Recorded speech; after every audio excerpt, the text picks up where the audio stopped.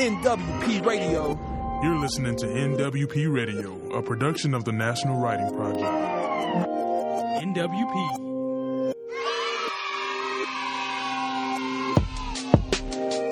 NWP Radio. Loving to believe in hope. Loving to believe in hope. Loving to believe in hope. It's September and I'm loving to believe in hope. All right. You know, I am really thinking that our nation could use a song right now. That was terrible. But I was thinking about hope winning and something to believe in.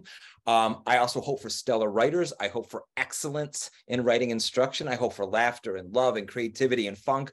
I also hope that our listeners are having a spectacular school year and that unicorn fairy dust is sprinkling on every step they take. Yes, I love to believe in hope, and I honestly feel that this is the very reason that Dr. Rose Brock, one of our guests today, entered my life. It is because I believe in hope. I'm Brian Ripley Crandall. I'm the director of the Connecticut Writing Project at Fairfield University, and it is a total honor to once again host The Right Time with the director of national programs, the one, the only, Tanya Baker. I'm hoping you're doing really well, Tanya. So what's your hope been for this new school year? Hi, Brian. Because we spent a lot of time together, you know that I was out for much of last week sick. And while I was sick, I finally watched Everything Everywhere All at Once. So if nobody's seen that movie, I feel like it is a beautiful movie about hope. And the hope that I'm voicing for everyone in this school year comes from a character from that movie, Waymond, who said, "The only thing I do know is that we have to be kind. Please be kind, especially when we don't know what's going on." So I feel like there's a lot we don't know about what's going on these days. And I hope for teachers and students and communities that everyone does their best to be kind.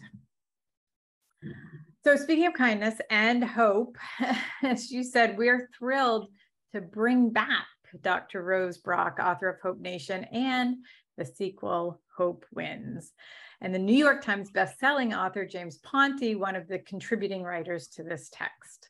I want to welcome to the studio teacher leader, Jill Stadronsky, Jill, of the Drew Writing Project as well. The National Writing Project is excited to host this interview and to celebrate the release of another collection of essays written by some of the best children's and young adult authors today. Yes, indeed. And I'm lucky to introduce to our audience Dr. Rose Brock, a beautiful, a brilliant, a wonderful soul who is champion to the excellent writers of our young people who also love to read. She's a spectacular human being, and I'm excited to also let you know Dr. Rose Brock is an associate professor in the Department of Library Science at Sam Houston University. She is a veteran educator and an advocate for audiobooks as a tool for literacy and is co-founder of the National Literacy Initiative Guys Listen, a part of the Guys Read Literacy National Program. Dr. Brock, deservingly, was awarded the City Joe Johnson Award for Outstanding Service to Youth by the Texas Library Association and is also co-founder of NTTBF, the North Texas Teen Book Festival. It is phenomenal. If you can get there, get there. She is the editor of Hope Wins, Hope Nation, Young Adult Authors Share Personal Moments of Inspiration, and the author of Young Adult Literature in Action, A Librarian's Guide. And as a bonus, we get two writers in our studio tonight this evening because we also have the incredible James Ponti, who is a contributing author to Hope Wins. He is also with us. James Ponti is the New York Times bestselling author of 3 middle grade book series, City Spies, about an unlikely squad of kids from around the world who form an elite M16 spy team, the Edgar Award winning Framed series about a pair of tweens who solve mysteries in Washington, D.C., and the Dead City trilogy about a secret society that polices the undead living beneath Manhattan. Dun, dun, dun. He lives with his family in Orlando, Florida. You can find out much more about him at jamesponti.com. Welcome back to The Right Time, Rose.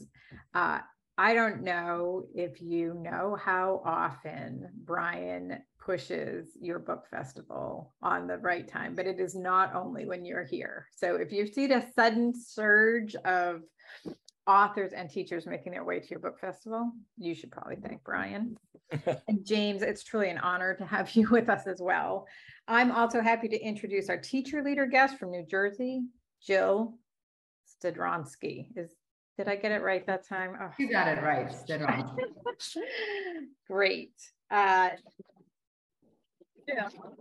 Sure. I love this description. I might steal it. Jill is a teacher professionally and personally.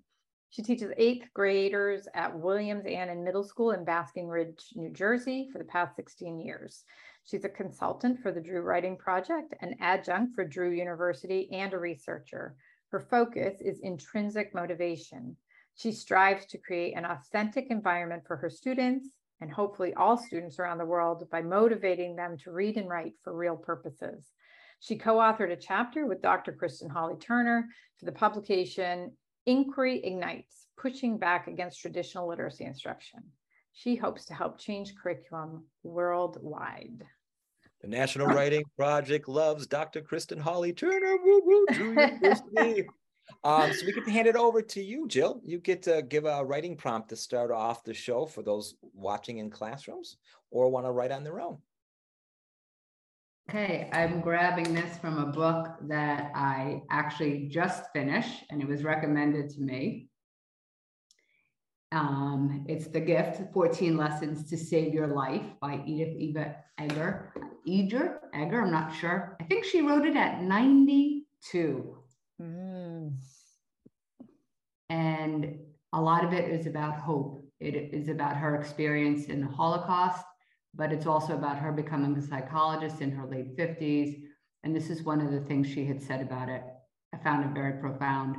You've seen firsthand the greatest evils of the world, people say. How can you hold hope when there's still genocide in the world, when there's so much evidence to the contrary? To ask how hope is possible in the face of dire realities is to confuse hope with idealism. Idealism is when you expect that everything in life is going to be fair or good or easy. It's a defense mechanism, just like denial or delusion. Honey, don't cover garlic with chocolate. It doesn't taste good. Likewise, there's no freedom in denying reality or trying to cloak it in something sweet. Hope isn't a distraction from darkness. It's a confrontation with darkness. So based on this passage, like I do with my students often, in some way try to get them to connect in any way about perhaps you want to just delve into the idea, what's hope versus idealism? Maybe that idea has never been brought up to you before. Maybe you share a time that you had hope and what were the outcomes, good or bad? I always think about, are you the person that when you walk away from somebody, have you left them with positive, hopeful feelings? And I think about as a teacher and any adult, are we responsible for that? So in any way you can, go back to the prompt that's there, that you see on your screen, and take any line maybe, and take that line for a walk. Nice. I love that saying, take a line for a walk. Well, we wish you a great, great interview. And I have a feeling the conversation tonight will lead to some further writing about hope after they're done talking. So we'll see you in a while. You guys have a great conversation. Thank you.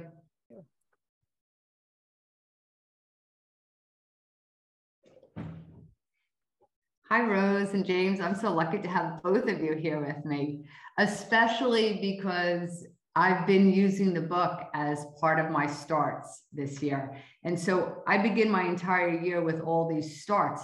I love, Rose, that it's authors and their lives.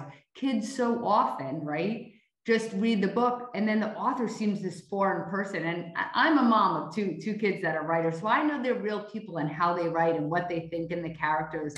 So to get an insight into each author with some of their personal writing, I think was a really brilliant idea. I'm curious, I know we didn't have this question there, but how did you come up with that idea about that? Thank you. And thank you for your kind words about it. It's funny, and I talked about this a little bit before when I got to be on here and speak about Hope Nation, which is the YA anthology that I did first. It happened, it wasn't something I had been thinking about or planning or dreaming. I wish I could say that it were. I had an opportunity that came my way working with a publisher I'd known for a long time, who basically cold called me and asked me if I wanted to do a book with him. And for those of you watching, that's not, and James will attest to this, that's not really how this works, right? If your kids are writers, I don't know if they write to try to be published or if they are published, but it's pretty brutal, right? You really, really have to want to do that. And you can be an outstanding writer. You shouldn't be writing because you just want to be published. Like you should write because you want to write, because it's part of, it fuels your soul. But sometimes people get lucky enough and they do get published. But because of some of the other work I do, I had this opportunity. And ultimately what happened, I'll try to give you the short version, is I declined. I declined. Rose has no short versions. That's great though. Keep going. That is true. It is hard to tell this in a consolidated, concise way. But so basically I was offered an opportunity to have a book contract and like figure out a book I wanted to write. And at that moment, I was a little overwhelmed. Number one, I didn't have like a book in a drawer. I was like, oh, here, let me go get that and hand you this novel, that I'd been slaving away on. But and then I got to thinking, when I declined the very generous offer, I think the publisher that inquired was a little surprised that I just didn't jump on it. But for me, I think I really didn't, because at that point, it was really important to me not to, I guess, take advantage of that privilege that, again, that's not the way it works. And people work so really hard. So I sat back when we ended the conversation, I promised that I would at least think about it. And so I spent the next couple of days really thinking about, if I had this amazing opportunity, what could I do with it?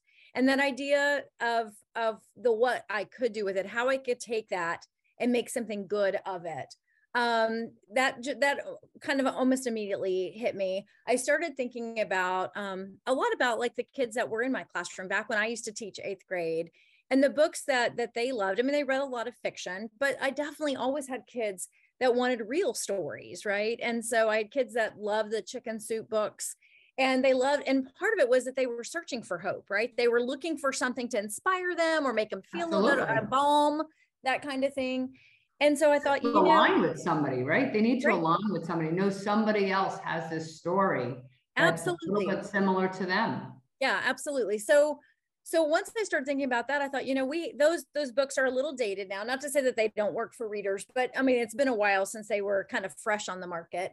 And I thought, I wonder if I could do something like that. But instead of it being kind of these, I don't want to say they're imaginary people, maybe they are all real people, but I thought, what if these authors that kids, that readers really love, what if I got them to tell their stories? Because I think, again, that insight, it's so, we know more about authors today than we ever have, right? When we were growing up, like you saw the name on the cover and you really didn't think they were a real person, because we didn't have social media. We didn't have the internet, because, we're all of that age where those things just didn't exist. Maybe not James, but,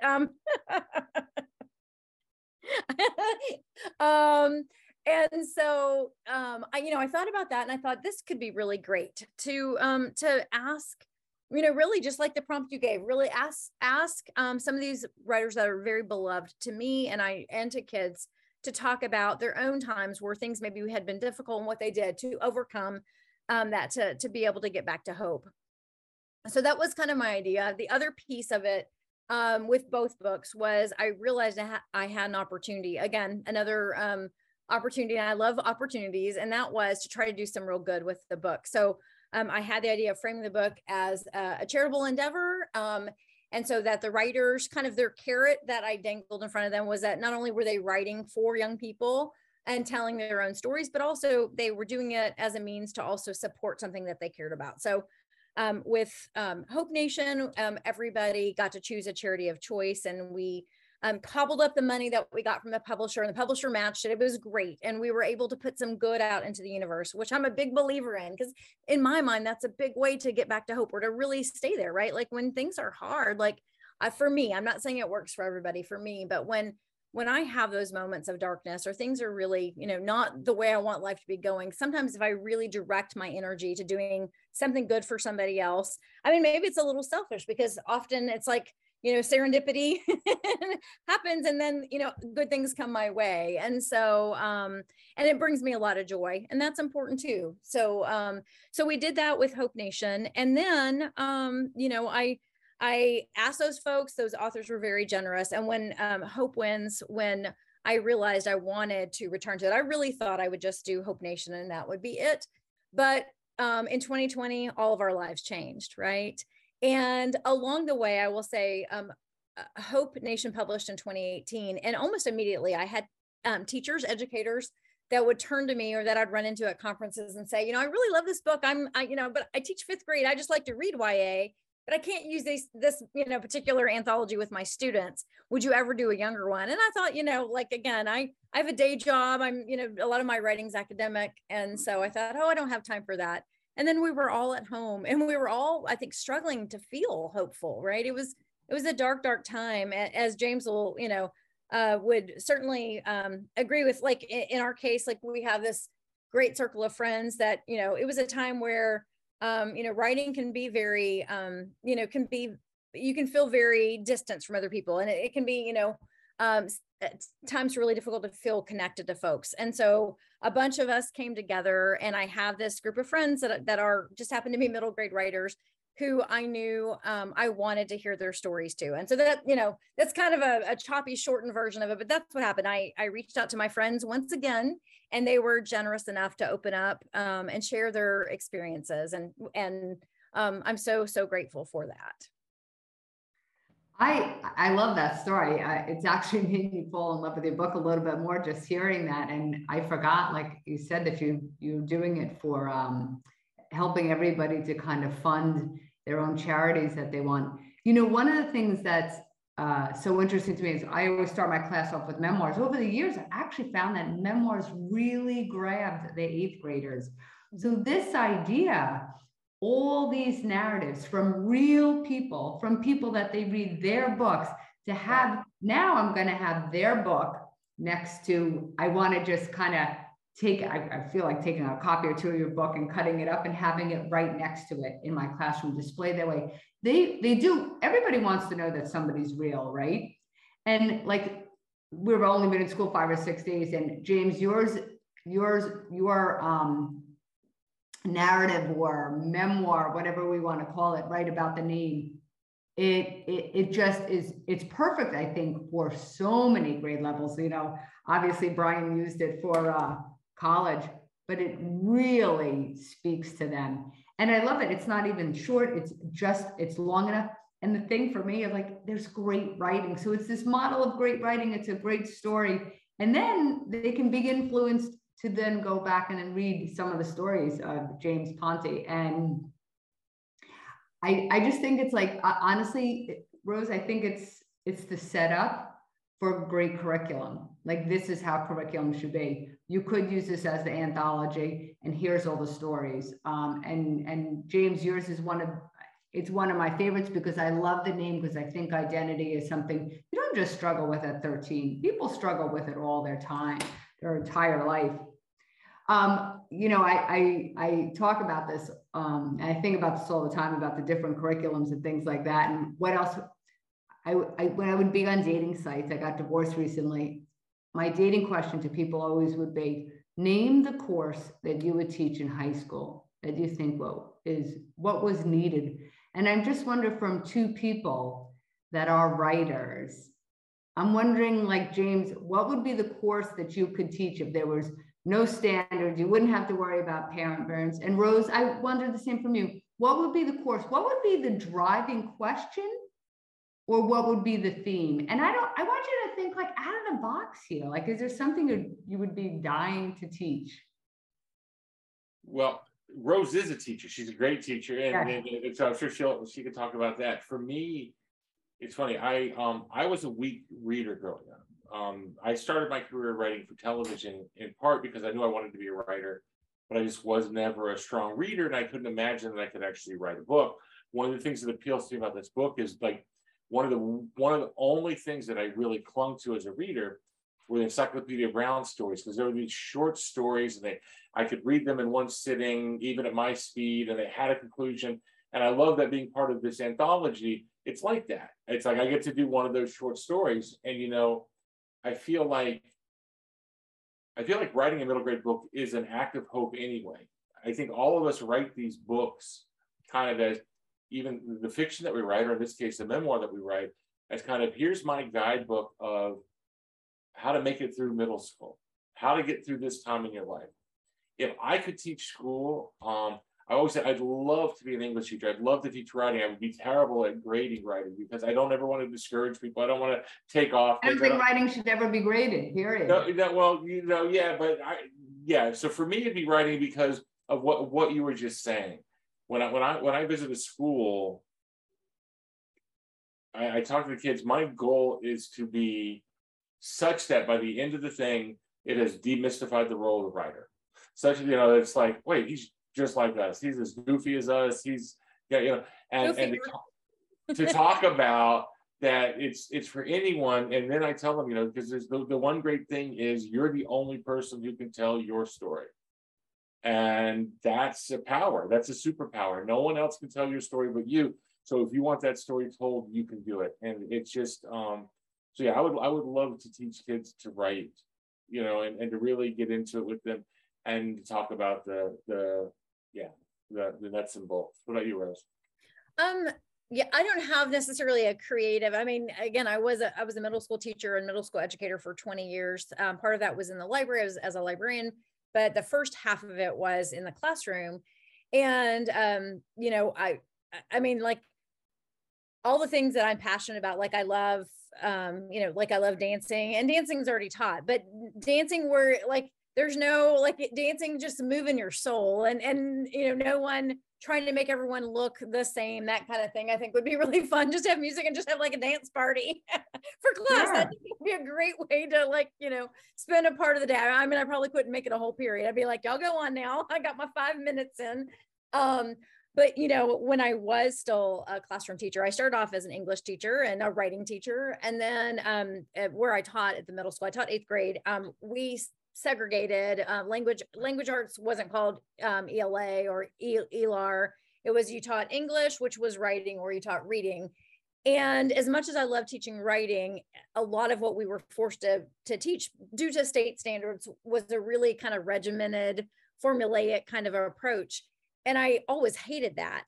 And I remember, telling my students, I was like, look, here's the thing, like this, they've done this down to the point that if you'll trust me and you promise me that when it's time for us to turn this on, we will do all kinds of other stuff for the rest of the year. And then about 4 weeks before, I'm going to teach you how they grade this essay. That's going to be like, the thing that allows you to do this or that. Because again, I'm in Texas. So, we love our state testing, as most states do. And so the rest of that time, I really just focused on making kids just read voraciously and trying to like find the books that spoke to their heart, or that just was their jam. And I think if I could go back, that was the thing that I loved most, really, really trying to turn the corner with kids that were like, they walked in, they're like, nope, not for me. And I was like, oh, it's for you. Just haven't had your home run book, right? Like Stephen Krashen talks about that. And until you have that, you're going to have those, stops and starts and so forth. And I, like James and I have in common, we were both born out of the country, and we have European mothers. And so, my family moved here when I was in elementary school, and I had a lot of privilege compared to a lot of kids. I did speak English, but I'd gone, primary school, I'd been in a German school, and then I transitioned. So my reading in English was a little behind. And, books were the thing. And I wasn't really a reader, but I met, James had Encyclopedia Brown. I met Nancy Drew, and it changed everything for me. I met Nancy Drew and before, because I was still the weird German girl, before I had real friends, I had those fictional friends, and they were my world. They kept me company. There are a lot of moments. Isolation can be really hopeless sometimes. It also, now as we age, it also can be really wonderful because there's so much going on all the time. But, when I was in 4th grade sitting in that class, I kind of hated that I didn't have, those other kids had gone to school together for, up to that point. So anyway, I think that would be my dream job, would be to go back and just really try to find a way to help kids find, what they really love, and then support it, because so often we do a lot of shaming, whether it's in reading or writing. Like it's this idea that, they're supposed to be this standard, and really all books are good books, right? There's no bad book. I mean, there are bad books, but I mean, yes, I've read several. Also not true. But like, I mean, if it speaks to somebody, it can't be all Yeah. bad. That's the hoper in me, because I'm a hoper, right? Yeah. Like it's, you know, it may not be for me. I mean, like we can look at, you know, lots of things and take a book apart, or, you know, a story apart. And it's important for, you know, there's a place for that. But as far as just speaking to us and really connecting with the greater world, stories do that. That's what we do. Absolutely. That's who we are as people. Absolutely. So well said. I completely agree. I'm always pushing back on the curriculum, and my classroom is just a classroom of choice. They read what they want to read. I try to introduce everything to them, and I don't even worry about the state tests anymore. We write for real reasons. That's why I love all these great sparks. I lived 2 blocks from where my son went to elementary school. And so when he was in 3rd grade, I went over to the principal and I said, I've seen these writing standards and what you're doing. And what we are doing is we're teaching everyone to be the same mediocre writer. Yeah. And she's like, well, and I go, you know, this is what's going to happen. It's like, yeah, everyone's going to be the same. So that's equality, but they're all going to be really mediocre. And of course, I walked into the traps because, well, what should we do about it, James? And the next thing you know, I taught a class at the elementary school once a week for like 40 minutes, where they let me just come in and teach writing the way I thought they should learn how to write. And it was all fun. Like, we would make up a story each time, and I would just have each kid, you do a line, now you do a line, now you do a line. Look how easy it is to come up with this story. But, you know, one of the things too that I love to teach about writing that I think can get lost in the shuffle is a lot of times I will show pictures of young readers. Like here, I live in Orlando. I'll show, if I'm going to visit a school in Orlando, I'll show a picture of, here's Kate, and Kate struggles with this, and here's John, and John struggles with it. And so they're all into it. And then I say, oh, by the way, and I talk about them going to school in this town, where in Orlando.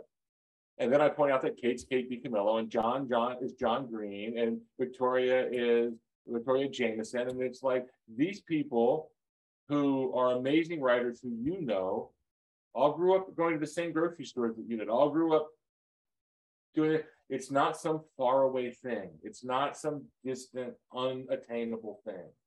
And it's not that you have to write for a living, but you should know that you could, and you should know that your story matters just like John's matters, just like Kate's matters, just like mine does. I think that's one of the great things that actually this book does, right? Because they really get to see authors in these 2 lights. I always say to my students when they walk in, you have a brain, you can talk, then you must have thoughts. And that means you can write. And if you write a lot, eventually you're going to be able to say something beautifully, because we all have those thoughts. And each one of these separate little stories, these little narratives, these little memoirs, really are about real people. And I have just found with students that really sparks them. And I think they enjoy that. And you know, James, I wish you'd come and do a little class with some of my students. I am curious, James, is there a book that you tried to write and you can't? Is there a topic that you want? Is there a story and it's been so hard and it's buried in some drawer there or behind a wall? Well, this verges on an area that I don't like to talk about, because a lot of writers don't like this, which is the fact that actually all the books I wrote became published. I got really lucky that way. I sent my first idea to 1 editor and 1 agent, and that's still where my books are published, and that's still Wow. my agent is.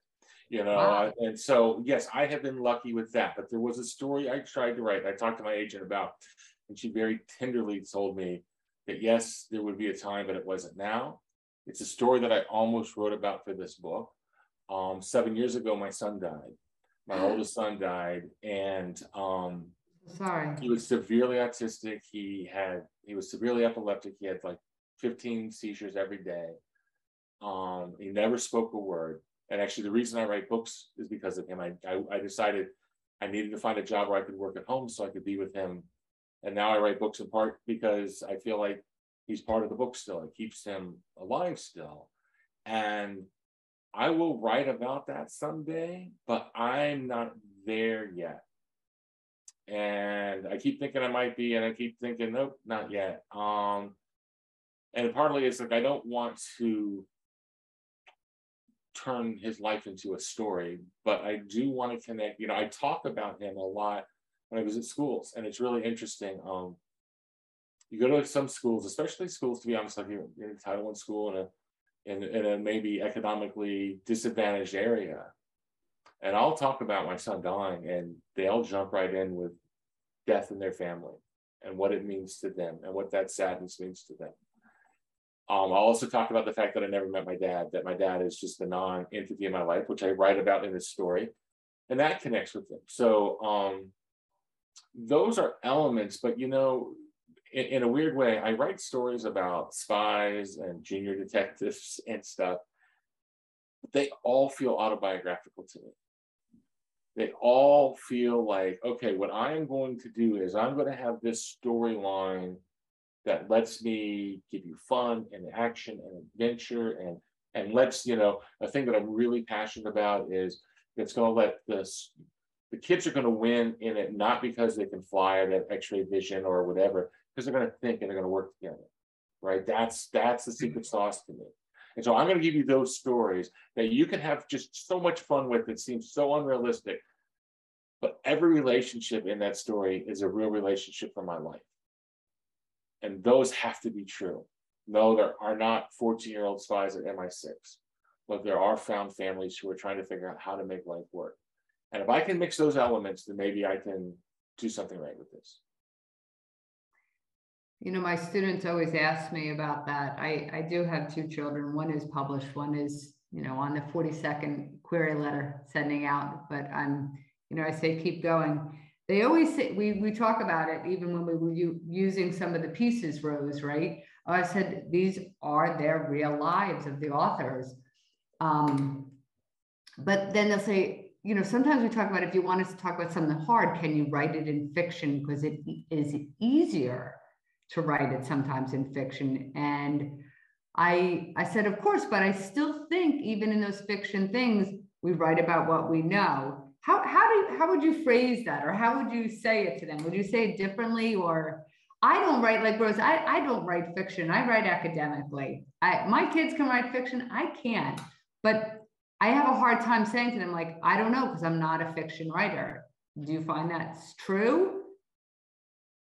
Like, you're not a spy, I don't think. No, are you talking to me or Rose? I'm sorry. I thought No, you're not a spy. I'm a spy. Yeah, Rose I'm is the spy. She's the one who came over in her teens from Germany and like some right.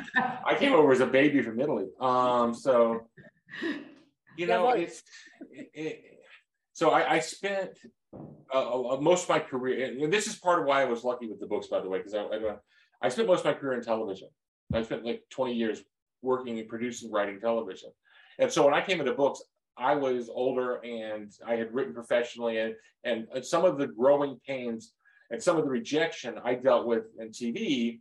And so here I was able to just kind of like, wow, I've had like 20 years of grad school. I am ready to try this.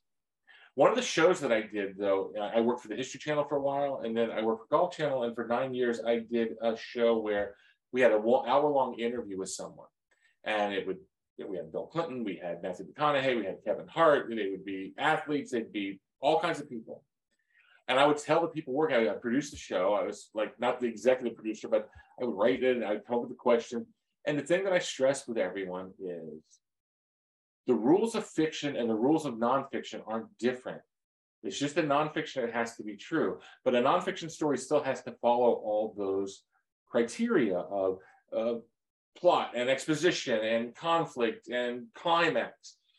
And I said, the single most important thing for us to do is to identify the motor of the person that we're interviewing. It's not to talk about what was it like to be the president. It's not to talk about what's like to win the Academy Award. It's like to find out what's the conflict at the center. And that conflict creates a tension. And that tension is what drives you through life. And that is true in fiction, and that's true in nonfiction. So in fiction, you take the conflicts that you know and you give them to characters. In nonfiction, you study someone and you really try to find out. And oftentimes, you know, and then, you know, I feel like I was pretty good at this part. I think I would get to some conflicts in people that maybe they didn't, you know, without getting into too much amateur psychology, like things that maybe they didn't realize. I remember I was at the Clinton Library with the guy who runs the library, and we were talking about, we had just interviewed the former president, and now we were shooting other things at the library to go with it. And I said, I have my theory on him. He goes, okay, I want to hear that. I said, Bill Clinton was a guy whose father died before he was born. And that's all you need to know to understand everything that happened in his life. He never thought he was invincible because he'd been surrounded by death from the moment he was born. And that's why he was in a hurry. It's one of the things you always play over. He's in a hurry. He's in a rush. He's trying. Why is he already at 17 worried about running for president? Because, well, his dad died before he was born. Think about how profound that impacted him. I go, the other thing is you want to please everyone because you always are worried in your head that someone is going to die before you see them again. And his strengths and his weaknesses all come from that motor of I gotta hurry because I'm not gonna live long. And I gotta make everyone happy no matter what the situation, that we all walk away smiling like everything's all right, because I don't know that I'm gonna see them again. I said, I don't know if that's true or not, but that's how I'm making the show. That's what I believe. And the guy goes, I never thought of that. That's absolutely true. And you know, so we find these things. And if I were to write that's the thing that we had to do for this interview to make the interview as engaging as it could be, although I'll be honest, put a camera on him, he's pretty engaging. But we have to find that in these stories, and that's how we take the reality that maybe it's uncomfortable to write about, and we ascribe it to a character, and then that gives us also the freedom to be more honest, and that sounds contradictory. If you're telling someone's true story, you're confined to the facts. But if you take their conflict and you put it in a fictional story, you get rid of some of the oddball curves that maybe knock them off the truth path. And you can tell a more basically honest version of what that pain, what that conflict, and what that triumph is ultimately about. I feel like, Rose, that's what you gave all these authors, an opportunity to do. When you said that, that was the opportunity, and you took it and you passed that forward to everybody. Thank you. It's amazing. That's very generous. It's a weird kind of thing too, because like, these are not my stories. And I tell people that when, as the editor of this anthology, it has my name on the bottom and on the spine, but I didn't write these stories. I am the ambassador. I get to carry these stories inside this book. I am the cheerleader and the ambassador of them and the keeper of them. And what a privilege and honor that is. She cheats herself out of one thing though. She is to a large degree also the inspiration of them. Absolutely. She is the inspiration of, okay, for Rose, I'm going to tell this story. So our dear friend Stuart Gibbs wrote about his wife passing away. I read that one. Which was, and Rose and I remember every moment when that happened. Yeah. Actually, he wouldn't have written that for someone else. I know. Rose, did you learn anything new about somebody that you didn't? Oh my gosh, I learned so much. I mean, that's the thing. So many of these writers are truly dear friends, but like, they're, I mean, we have these full lives, right? So even though we share and we're open and transparent with each other, you can't share every single experience. It's why when you go, people you love and enjoy, when you come to the table with them, almost always you have something new to tell them, right? Maybe a memory pops in, or maybe it's something that's just happened. I absolutely learned a ton about people that I already thought I knew pretty well. And I mean, I do know them well. And it was interesting in regard to the process of doing this in some cases. But I learned a lot from the first one. One thing I learned is that trying to gather writers to do something like this is a little like herding cats. And so, and I will say, I learned some of the things from book one that then I applied to book two that made it, go a little more smoothly. And by and large, it really did. I mean, again, these are all busy professional people, successful people who, spend their day writing, doing, honing their craft. And I've asked them to like, hey, pause all that for a moment and then do something for me that, hey, you're not going to get paid for. And that really, again, is you're opening yourself up. You're being very vulnerable. You're sharing of yourself. And so I'm nothing but honored that they were willing to do that.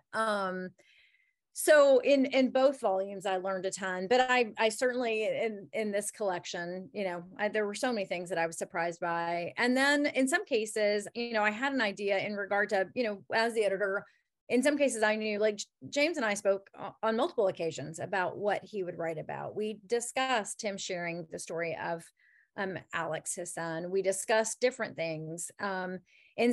With some authors, I let them figure out if they wanted to just, they're like, I got this. I know the assignment. It's like, like the student in class, nope, you gave me the assignment, get out of my way. Right. And so with those folks, I would check in, and then I kind of, dip my toe in, dip my toe out, and let them do their thing. With others, it was kind of a massaging process to figure out what they wanted to tell. And sometimes along the way, in thinking, oh, I'm going to tell this story, then something else, they'd be sparked and they would end up telling another one. But I think that's really the key, even with professional writers, like when you're looking back at your life, it's a hard prompt, right? Except that but if you really look at it, if you look at those examples, because it seems so esoteric, yet you're like, okay, how do I describe hope? You can do it, but when you're looking at your own life and thinking about what that can mean, that it can be something really small or it can be something really big, right? It's going to be so personal, and they're all right. There's not a wrong answer, right?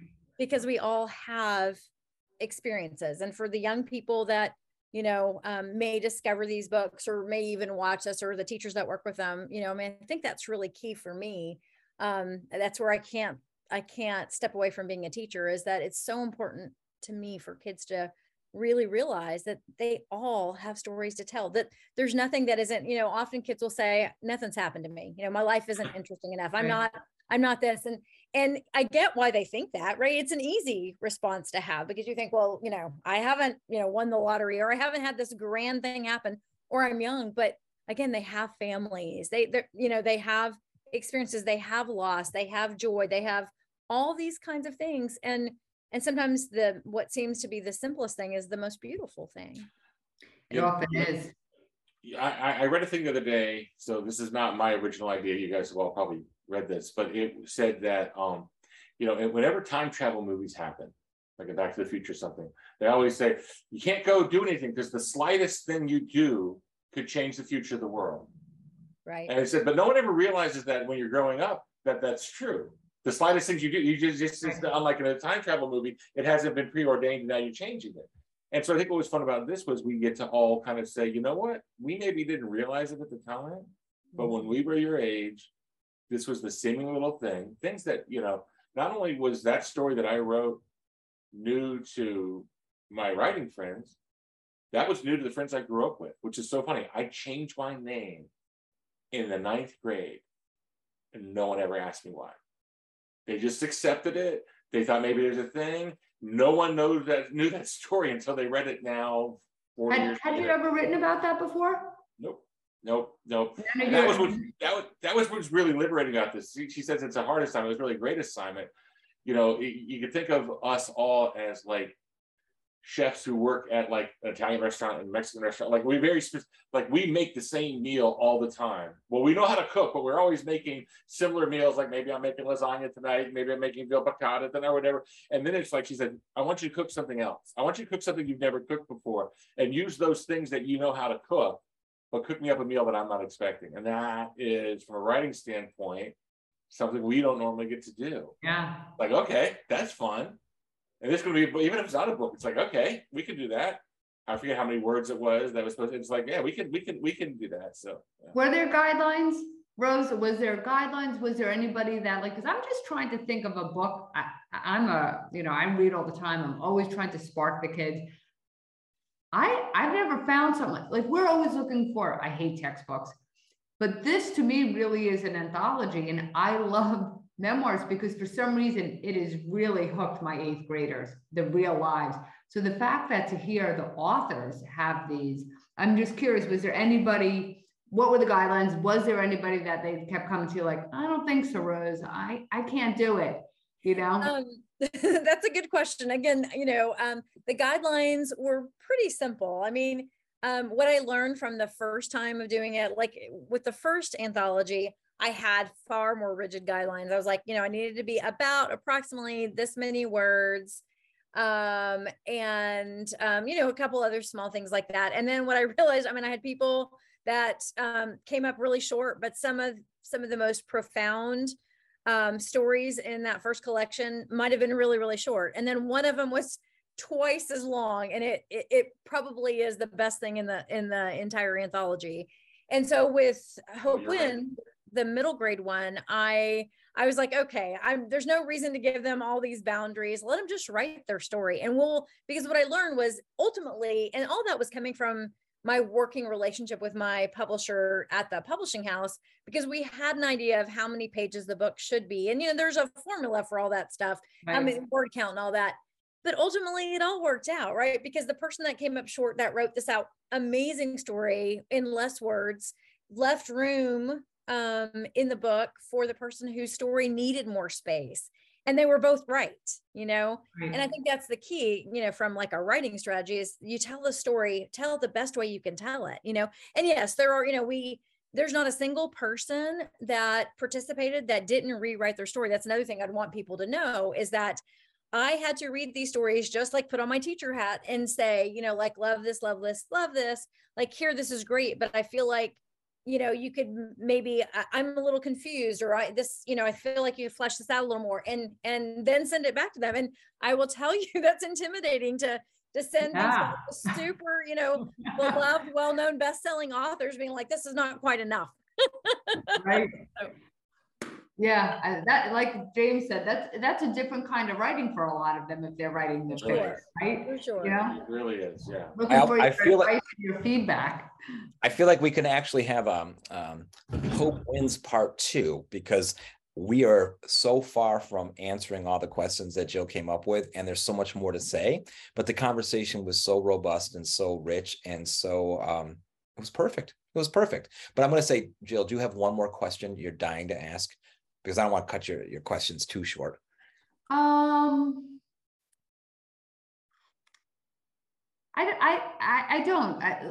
Honestly, I was just curious, like with Rose, if there was somebody that really struggled and she kind of had to, almost like James said, like a psychologist, coach them through something. Like, they're like, I just write fiction. I'm like, I want you to write about your life. Was there somebody like that? No, there were a couple of misdirections where people maybe, they took their story in a different, not in a different direction, but like, I think they were afraid to tell their truth. And so they didn't make it quite personal enough. And those things I had to call out and say, that's all great. You're used to telling stories, making up stories. Now tell me the real deal. Wow, that kind of goes back to what James said, right? I find that too with the kids. It's really hard for them to be, I was just reading to them about Anne Lamott. She says to bring out your monster and to expose the unexposed. Well, you're vulnerable. That's why. To be vulnerable, be vulnerable. I hate writing rubrics or anything, but I always say to the kids, that's all I want you to do. Be vulnerable, be raw, be honest. Yeah. Well, thank you. Thank you for sharing. And I think that James, honesty about the story he knows he needs to write and will be written one day, but wasn't right for this particular text, was really one of the most moving parts of this particular show. And it hit me in a couple of places of like, wow, there are memories I have from junior high and middle school of things that happened that were just pretty ugly, but you put to the side and you move on with your life. But like, it was triggered, and I would not have been triggered unless I started thinking like, yeah, there's a time for a story. You'll know when it needs to be written. I appreciate, and this is another motto I'm going to take from this particular show, when James said writing a middle grade book is an act of hope. So I thank you, Rose Brock, once again for blooming with your first name. Another text for all of us lovers of writing and writing instruction to teach, because this is like Jill said, this is a textbook without being a textbook. It is an anthology of inspiration. So mwah. Jill, you have an exiting prompt, I think, for the writers in schools and at home? I do, and I have to find it on this thing. That makes two of them. There we go. Okay, thank you. And I'm going to give them a strategy too, because I always try to do this with my students. So write about a time that having hope changed your trajectory. Or maybe you want to reflect on your past experiences. Where or when did you lose hope? Maybe describe it in detail and write yourself a letter of apology. Sometimes when I get stuck with writing, I say to my kids, first sentence has to begin with an A, second sentence has to begin with a B, third sentence, the C. And I would start with something like a brother, boy, needs help, change how he lives, drop the drink. So go ahead and take a look at that. Go back if you want to the beginning passage that we had. Just think about hope. Thank you. Thank you. Thank you. I get to close out the show as always, and I want to thank you, Rose. I have a 22-year-old daughter who's an organizer, and she is really loves Miriam Kaba, who said that hope is a discipline. And I think these two anthologies of yours, you've really put your money where your mouth is in so many ways by taking this opportunity that you could have had for yourself and sharing it so broadly by making these anthologies for young people at a time where hope is really hard. So thank you. Thank you for that. And James, thank you for being with us today and sharing your story and introducing us via stories to your family and your wife, who is a teacher standing up in really disciplined ways for young people. We really appreciate you all. And Jill, Such an honor. Thank you so much. Jill, you really represented our network of teachers and the work that we want to do with the beautiful books that Rose and her colleagues make for us to do that with. So thanks for being here and doing that work tonight. Thanks for having me.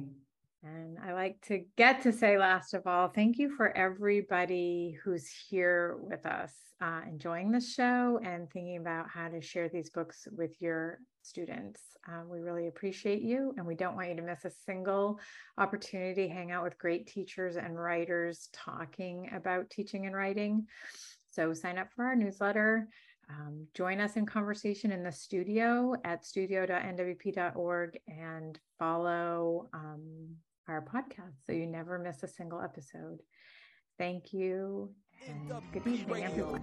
You're listening to NWP Radio, a production of the National Writing Project.